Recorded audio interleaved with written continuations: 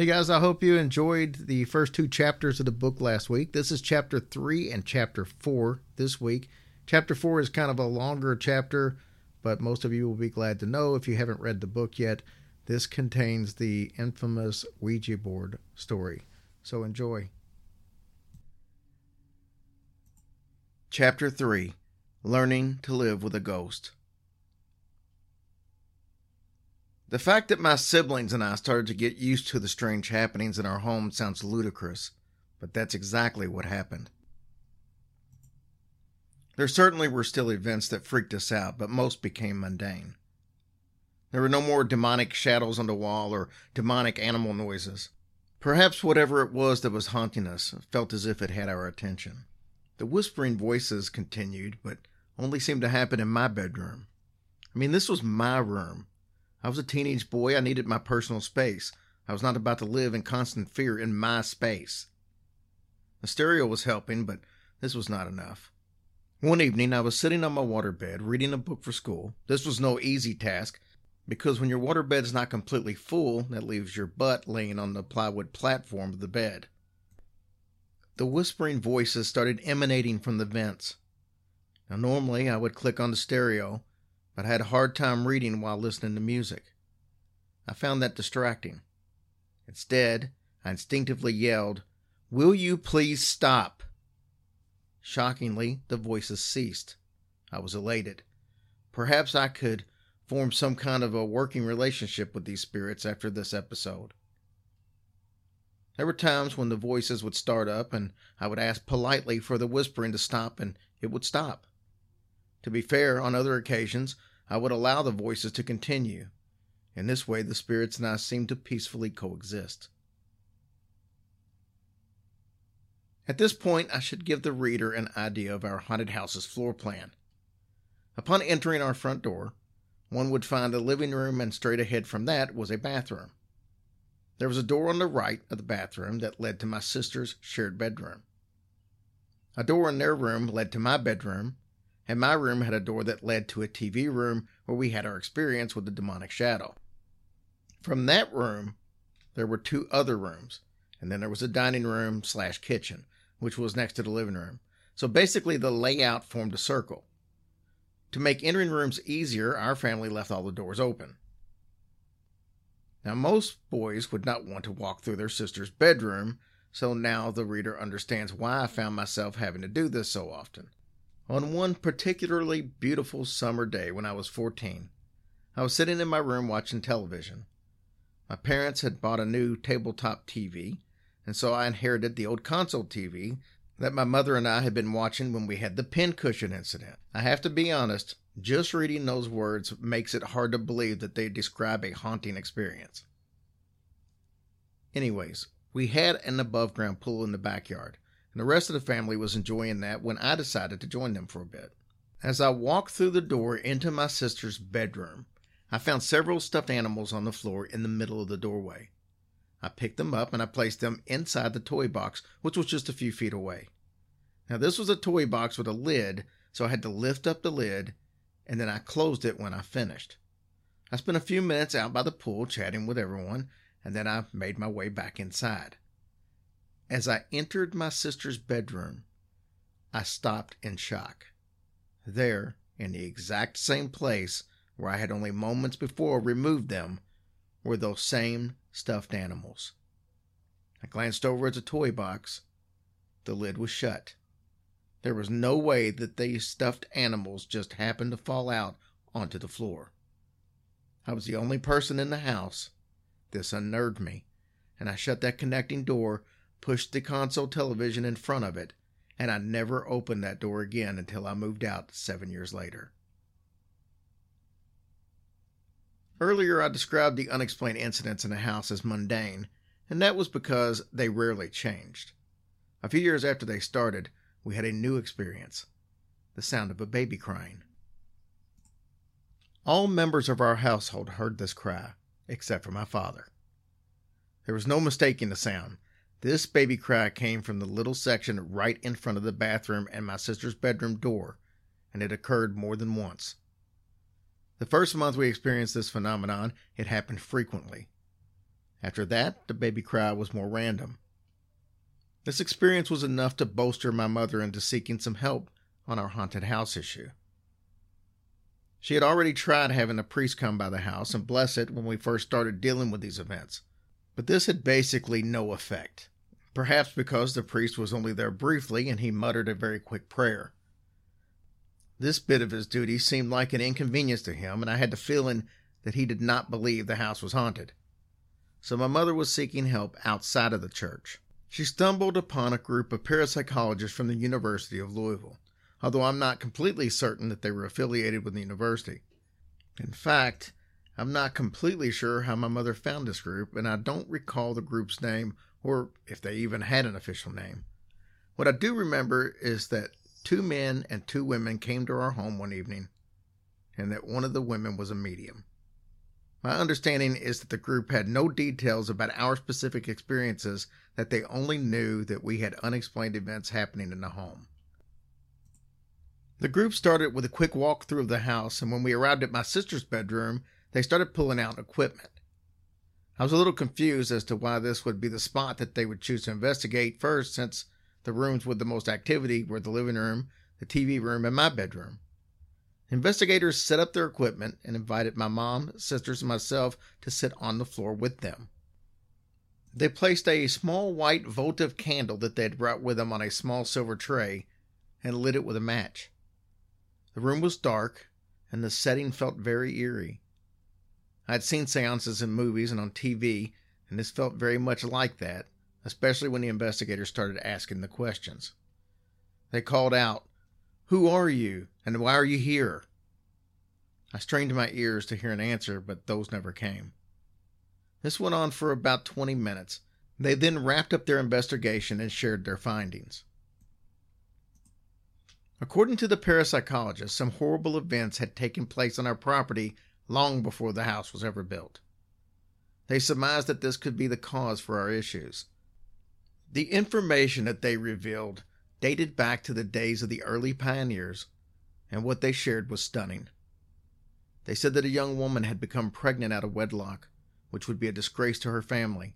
She hid the pregnancy, but when she eventually gave birth, her father became so irate that he killed her and the baby, and then buried the bodies to hide them. Their final resting places were beneath my room and the TV room. The woman's father did not stop there, though. His rage continued, and he killed the father of the child and buried him on the side of our house, just outside of my bedroom window. Later, the girl's father became remorseful and took his own life. He was also buried on the property.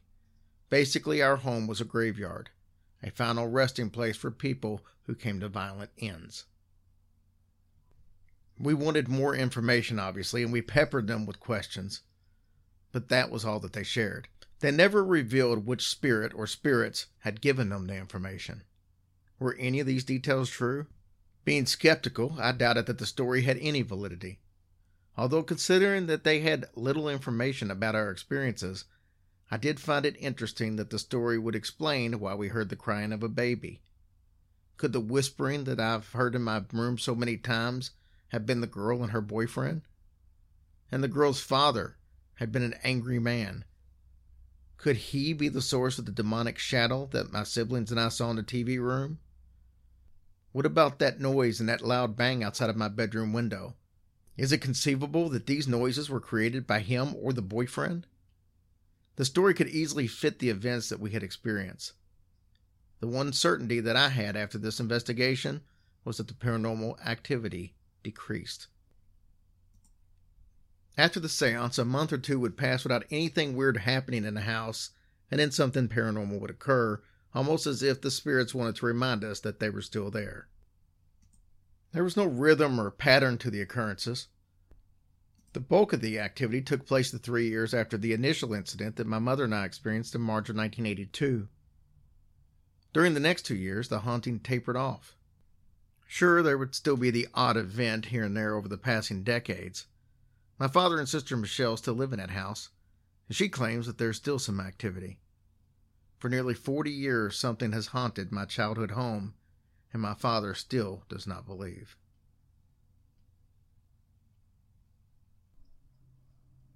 Chapter 4. A Mother and Son Bond. My mother and I had a great relationship before I hit my teen years. I was her bingo buddy back before there were age restrictions in the bingo halls. We would play bingo at least once a week, and sometimes as many as 3 times a week. As a 12-year-old kid, the thought of playing bingo and possibly winning money was a big thrill. Winning money is exciting for adults too, but honestly, for me today, the thought of playing bingo is right up there with watching paint dry, or even worse, doing the painting. When I look back on those memories today, I realize that it was never really about the bingo. Being with my mother was important to me. This time holds a very special place in my heart because eventually that bond in our relationship would unravel. My mother and I also enjoyed playing poker as well, and I had a real knack for it despite being so young. My family regularly hosted small stakes games at either our house or at my grandmother Margaret's house, and I remembered those times fondly. Before anybody gets the wrong idea about my family being a bunch of degenerate gamblers, no large amounts of money were ever wagered, and while my mom did love to gamble, it was never anything that consumed her life or got out of control. Now, I've rarely gambled as an adult, and I've only been to Las Vegas twice and spent maybe $50 on some slots. But for me, the game that was played did not matter. I enjoyed the family time. This was fun, and it was a bonding that took place between my mother and I during these preteen days that would create the core that held us together when the relationship would begin to crack. Mothers instinctively seem to have a unique bond with their children. The connection I had with my mom went beyond that to the point to where it seemed almost paranormal in nature. Despite being miles apart, my mother always sensed events that was in my life, even the subtle ones.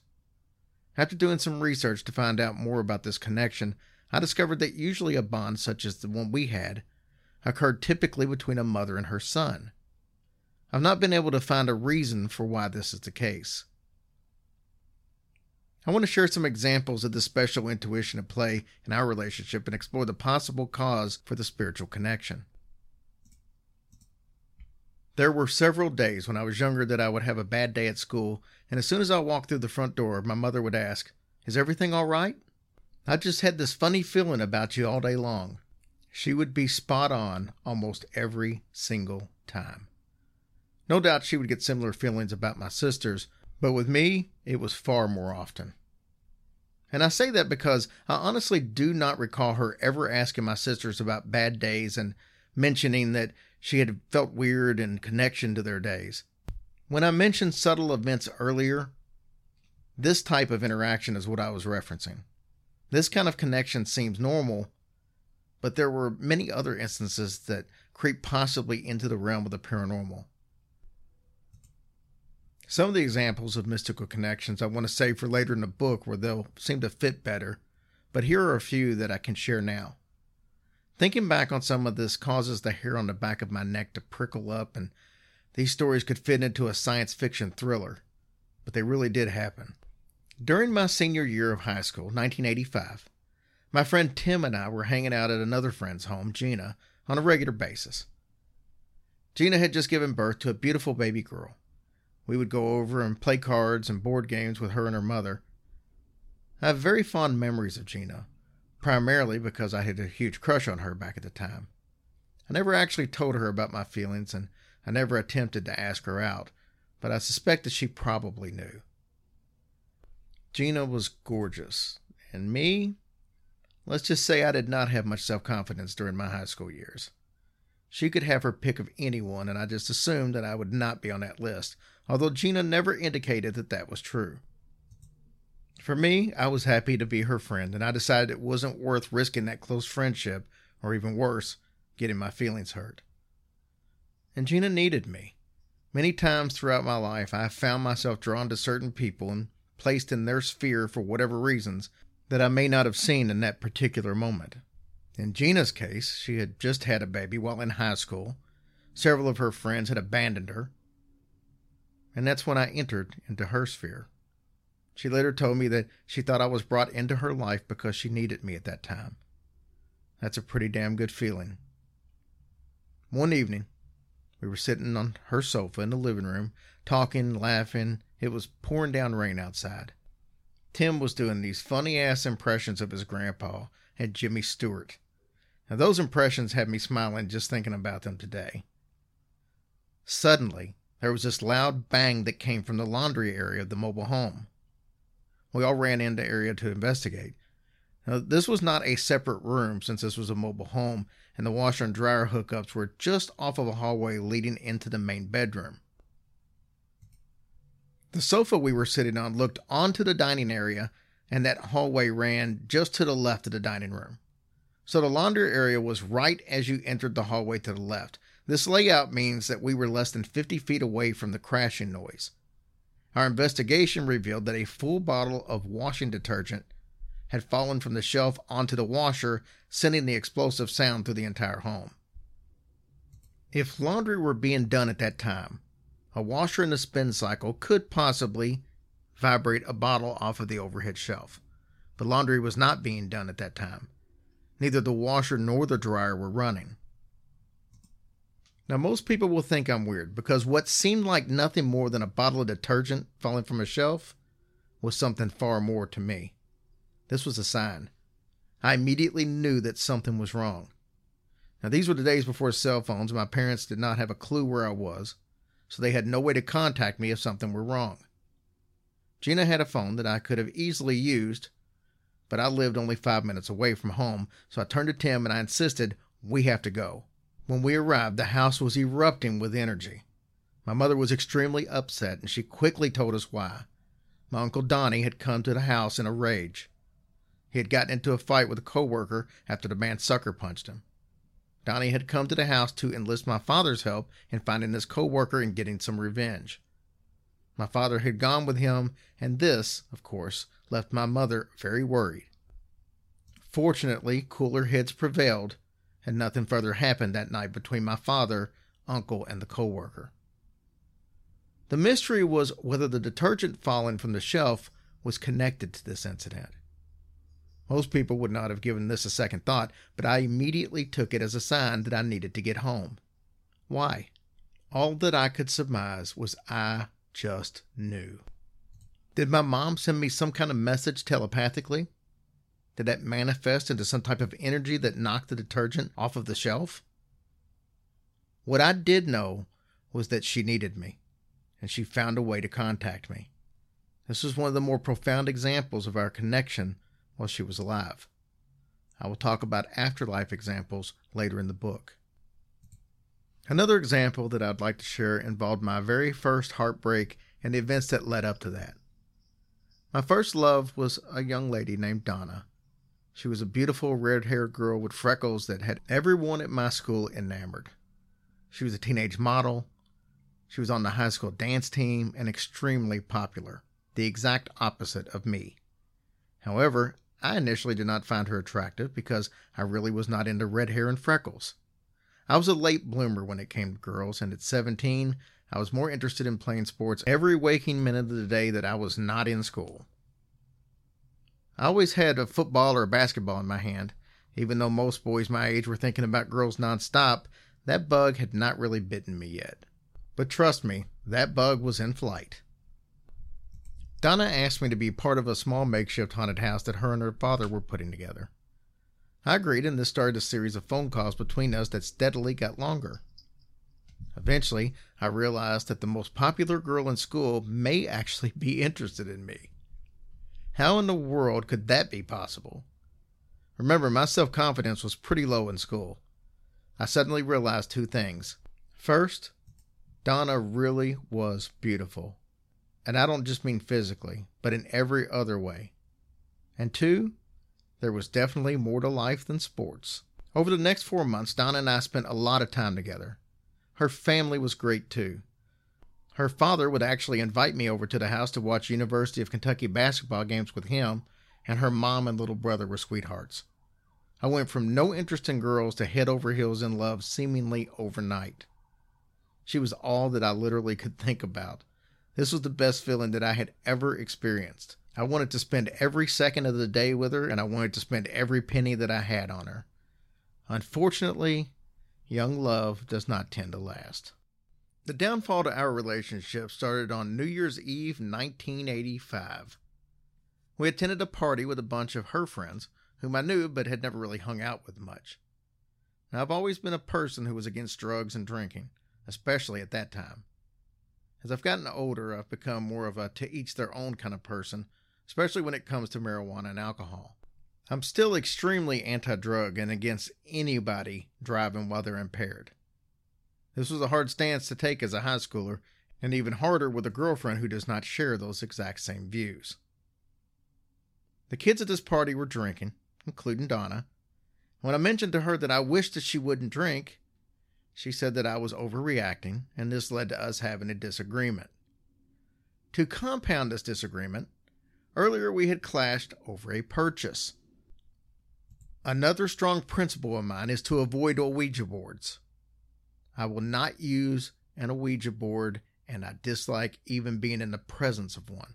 While some people may think that this stance is being kind of silly because you can pick up a basic Ouija board at a toy store, for me, this is not just a game.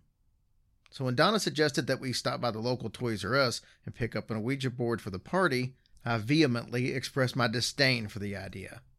But I was in love, so I caved to her request. Deep down, I was hurt, because Donna clearly knew how I felt about Ouija boards. We had worked on our senior thesis together, and the subject had been Satanism and the occult. So trust me when I say she was well aware of my feelings. We arrived at the party around 9 p.m., and by 10 p.m. a group of 5 or 6 kids that included Donna were gathered in a bedroom sitting around the Ouija board that we had just purchased. When I walked into the room and I saw that they were using the board, I immediately turned around and headed to the living room. I wanted distance between myself and that board. My hatred for the Ouija board goes all the way back from watching the movie The Exorcist the first time. It terrified me. This evening was not going well, and I felt extremely uncomfortable on top of that. I was fighting with the girl I loved, and I felt disappointed because she was drinking and playing with this board, which clearly meant that she did not give a damn about my feelings. A friend of mine from the neighborhood stopped by the party. His name was Andy, and he was a musician. So he plopped down on the piano that was in the living room, and he played for a few minutes. One of the young ladies, who had been back in the bedroom, came out, and when she saw Andy, she asked if he'd like to come in and try out the Ouija board. Andy got a look of terror on his face that I will never forget. He quickly blurted out that he could not be in the same house as on a Ouija board, and he left immediately. I never found out what the reason was that Andy had for being that fearful. The Exorcist had given me a healthy fear of the board, but not one so intense that I would refuse to be in the same house as the board. That would soon change. The party ended around 2 a.m. I put the board in the box in the back of my baby blue 1978 Olds Cutlass Supreme while Donna settled into the front passenger seat. A 15-minute drive to Donna's house seemed more like an hour-long drive with the awkward silence between us. Once we arrived at her house, she immediately opened the door and hastily jumped out of the car. I reminded her to grab the Ouija board out of the back, but she replied that she would get it the following day. Then she quickly walked towards her house. There was no goodbye, no hug, and definitely no kiss. She seemed to have a desire to get as far away from me as quickly as possible. Now, the experience that I'm about to share has only been told to one other person in my life, my mother. While hosting Hillbilly Horror Stories, I've mentioned several times that I have an Ouija board story that scared me, but I've never specifically shared the tale. The experience was so terrifying that it not only enforced my beliefs about not using an Ouija board, but it has made it so that I will not be associated with their use in any way, and I strongly avoid being in the same vicinity. My wife Tracy has tried to coax this story from me several times, but I would never tell her. Many people ask why I share so many paranormal stories, but have refused to share this one. This may not make sense to some, but it is about credibility for me. For all intents and purposes, this story is just too hard to believe. Now, I know for those who do not believe in the paranormal, that all of my stories are unbelievable. This one, though, is way out there. My mother was the only one I felt that I could tell this experience because I knew that she would believe me. That was part of our bond. Even though we had plenty of differences when it came to the paranormal, we were on the same page. I knew she was the only person that I could tell this story to without ridicule.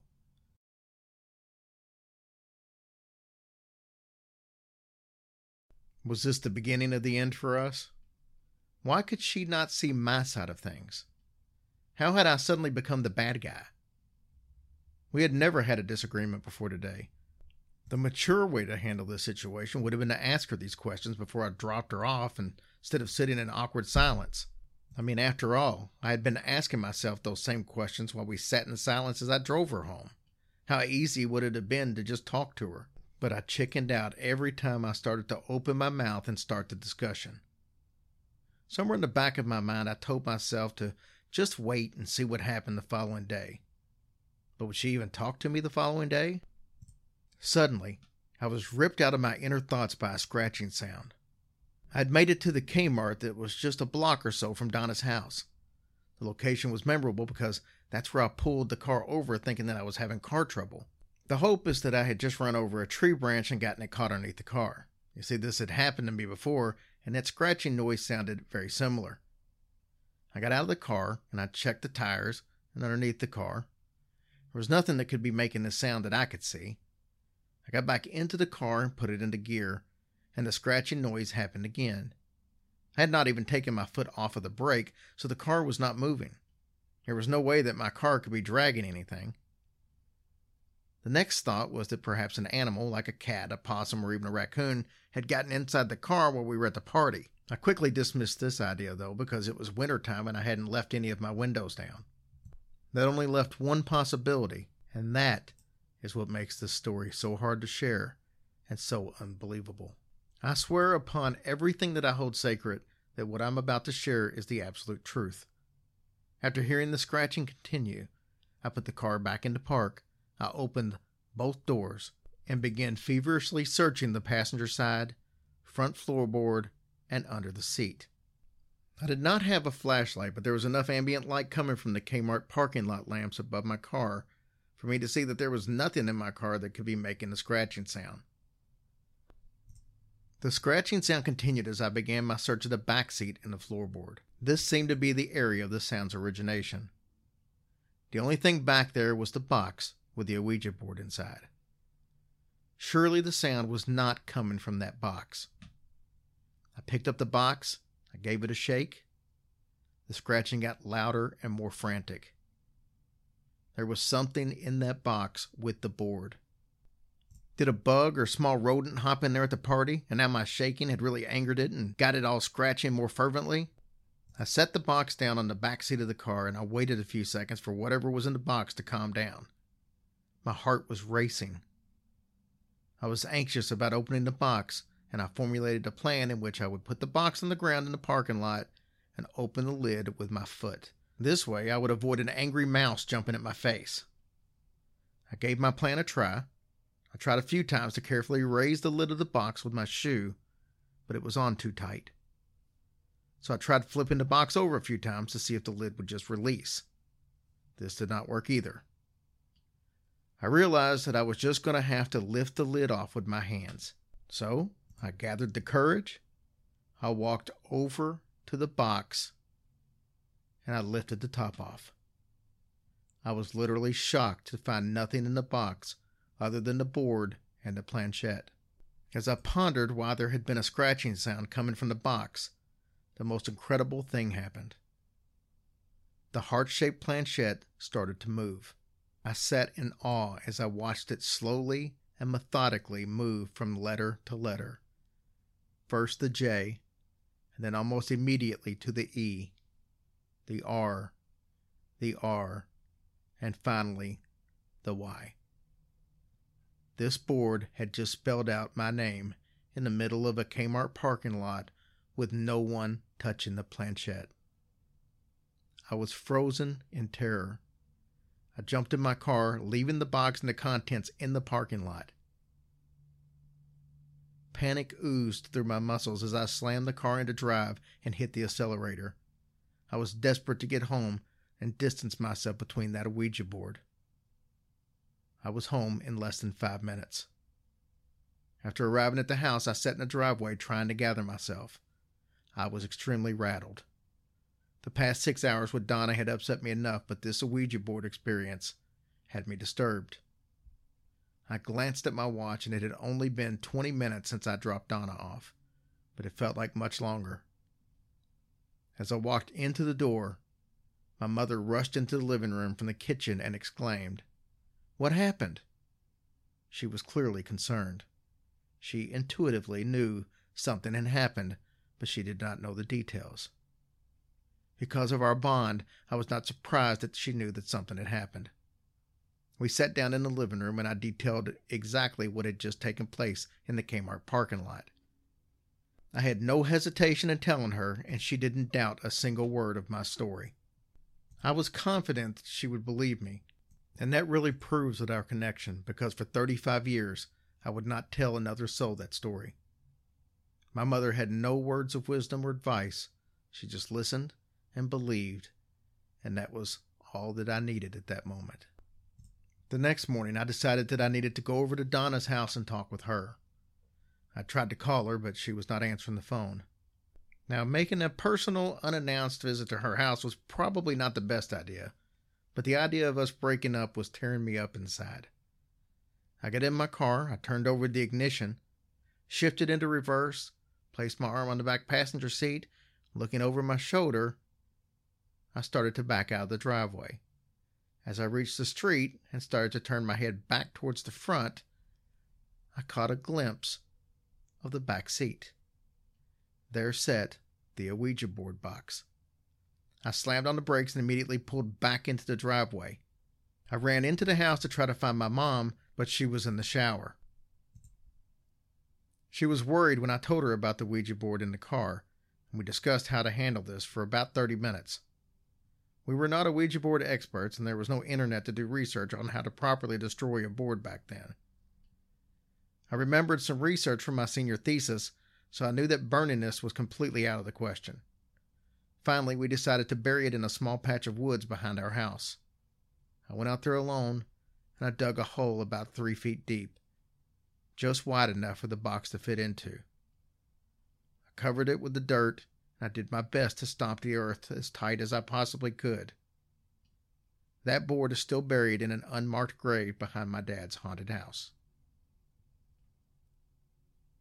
Now that I've shared the most terrifying moment in my entire life, I want to circle back around to what this chapter's theme is about, and that was my relationship with my mother.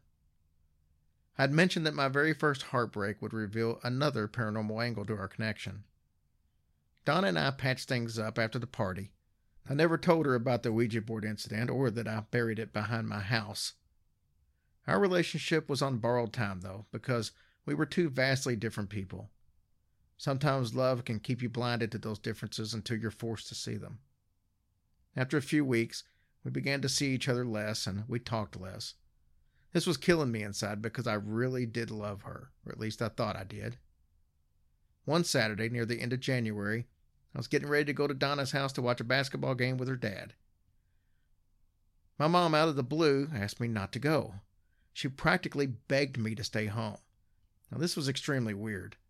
When I asked why, she said that this visit to Donna's house would not end well, and I was confused because the plan was to watch a ball game with Donna's dad. I was not even sure that Donna was even going to be at the house. Then my mother said, "Just so you know, she's getting back together with her old boyfriend."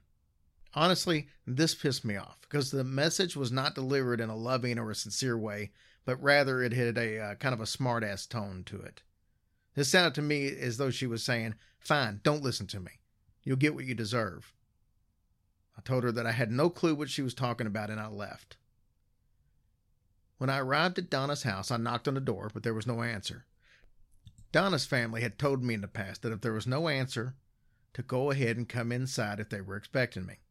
They were expecting me, so I let myself in and I walked through the formal living room towards the dining room and the kitchen area. I could hear water running in the kitchen sink and Donna and her mother talking. I got as far as the edge of the doorway when I heard Donna's mother say something to the effect of, "He's a good guy. You can't keep stringing him along, especially if you're seeing Jimmy now too." This crushed me, because you guessed it, Jimmy was her ex-boyfriend. This boyfriend had cheated on her, he was a major drug user, and she had told me so many negative things about him. I turned and I left the house without anyone even knowing that I was there. I wish that I had not walked into that house and heard that conversation. The journey back home was extremely hard, and when I arrived, I headed straight back to my bedroom and put our song on the record player and played it over and over as I cried my eyes out. I have a hard time even today hearing Lionel Richie's Say You, Say Me without tearing up a little bit.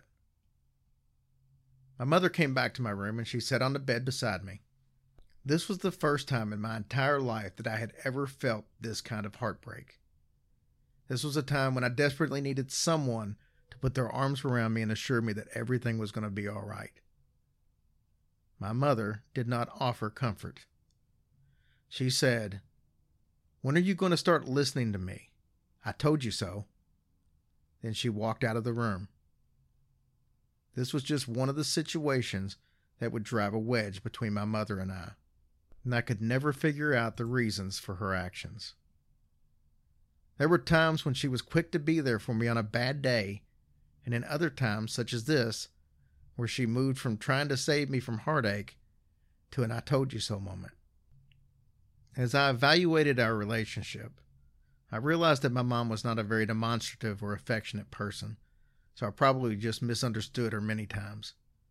This has led to some guilt on my part. Donna officially broke up with me the day after this happened, but by this point I was all cried out. The bottom line to the example that I just shared is that my mother knew what was going on with Donna. She knew that I was going to get hurt if I went to Donna's house. I don't know how she knew that this was going to happen. But she not only knew that I would be devastated, she also knew that Donna was getting back with her ex-boyfriend. I have my theories as to why this special bond between my mother and I was so strong. I believe that she inherited certain abilities from her grandmother, Ader Burnett. Ader was part Cherokee, and she had a few unique abilities of her own. One of these abilities was that she could rapidly increase the healing time and lasting effects of burns. One time at her house, I severely burned the bottom side of my right wrist on a griddle. I was about 10 years old, and the burn immediately blistered. My mother ran me into the living room where my grandmother was sitting and told her exactly what happened. Ader grabbed my wrist, placed it close to her lips, and started whispering something that I could not understand. This was partly due to the softness of the whisper, but I also believe she was speaking another language. As she spoke, she intermittently blew lightly on the burn. This was one of the oddest things that I had encountered in my 10 years of life. When she was finished, I asked my mom if the medicine they were going to put on it would hurt. She informed me that there would be no need for medicine or a bandage. On the trip home, an hour or so later, I noticed that my injury no longer hurt. The burn was still very visible, but there was no pain, even when I touched the wound. When I asked my mother about this experience, she told me that it was a gift that my grandmother had because she was Native American. When I asked my mother what it was that my grandmother had whispered to the burn, my mother said that she did not know. The only thing that she knew is that this gift had been passed on to Ader from her mother, who had the gift passed on to her from her mother. Interestingly, this gift was not passed from Ader on to her daughter. I may not know what my great-grandmother said to the burn, but I do know that it worked. 3 days after the accident, there was not a single mark from what I believe was at least a second-degree burn. Ader could also read palms. That is an ability that I believe that she passed on to my mother. My mother was always good at reading palms, even though she had no professional training. She could study a person's palm and tell them personal things that would catch them off guard. I once had a friend over to the house who was lamenting that he had lost something a few weeks earlier. My mother asked for his hand, stared at it for about 30 seconds, and began telling him where to look for this missing object. She told him that after he walked into his house, he would be in the living room, and if he walked straight ahead, he would be in the dining room. My friend confirmed that what she was telling him was the right layout of his house. She then told him that the closet was there on the left-hand side of the living room as one entered the dining room. This was correct as well. My mother told him that the object he was looking for was in that closet inside of a cowboy hat that was resting on the shelf at the top of the closet. He was flabbergasted that she not only knew the layout of the house, but she knew where the cowboy hat was on the shelf of the closet.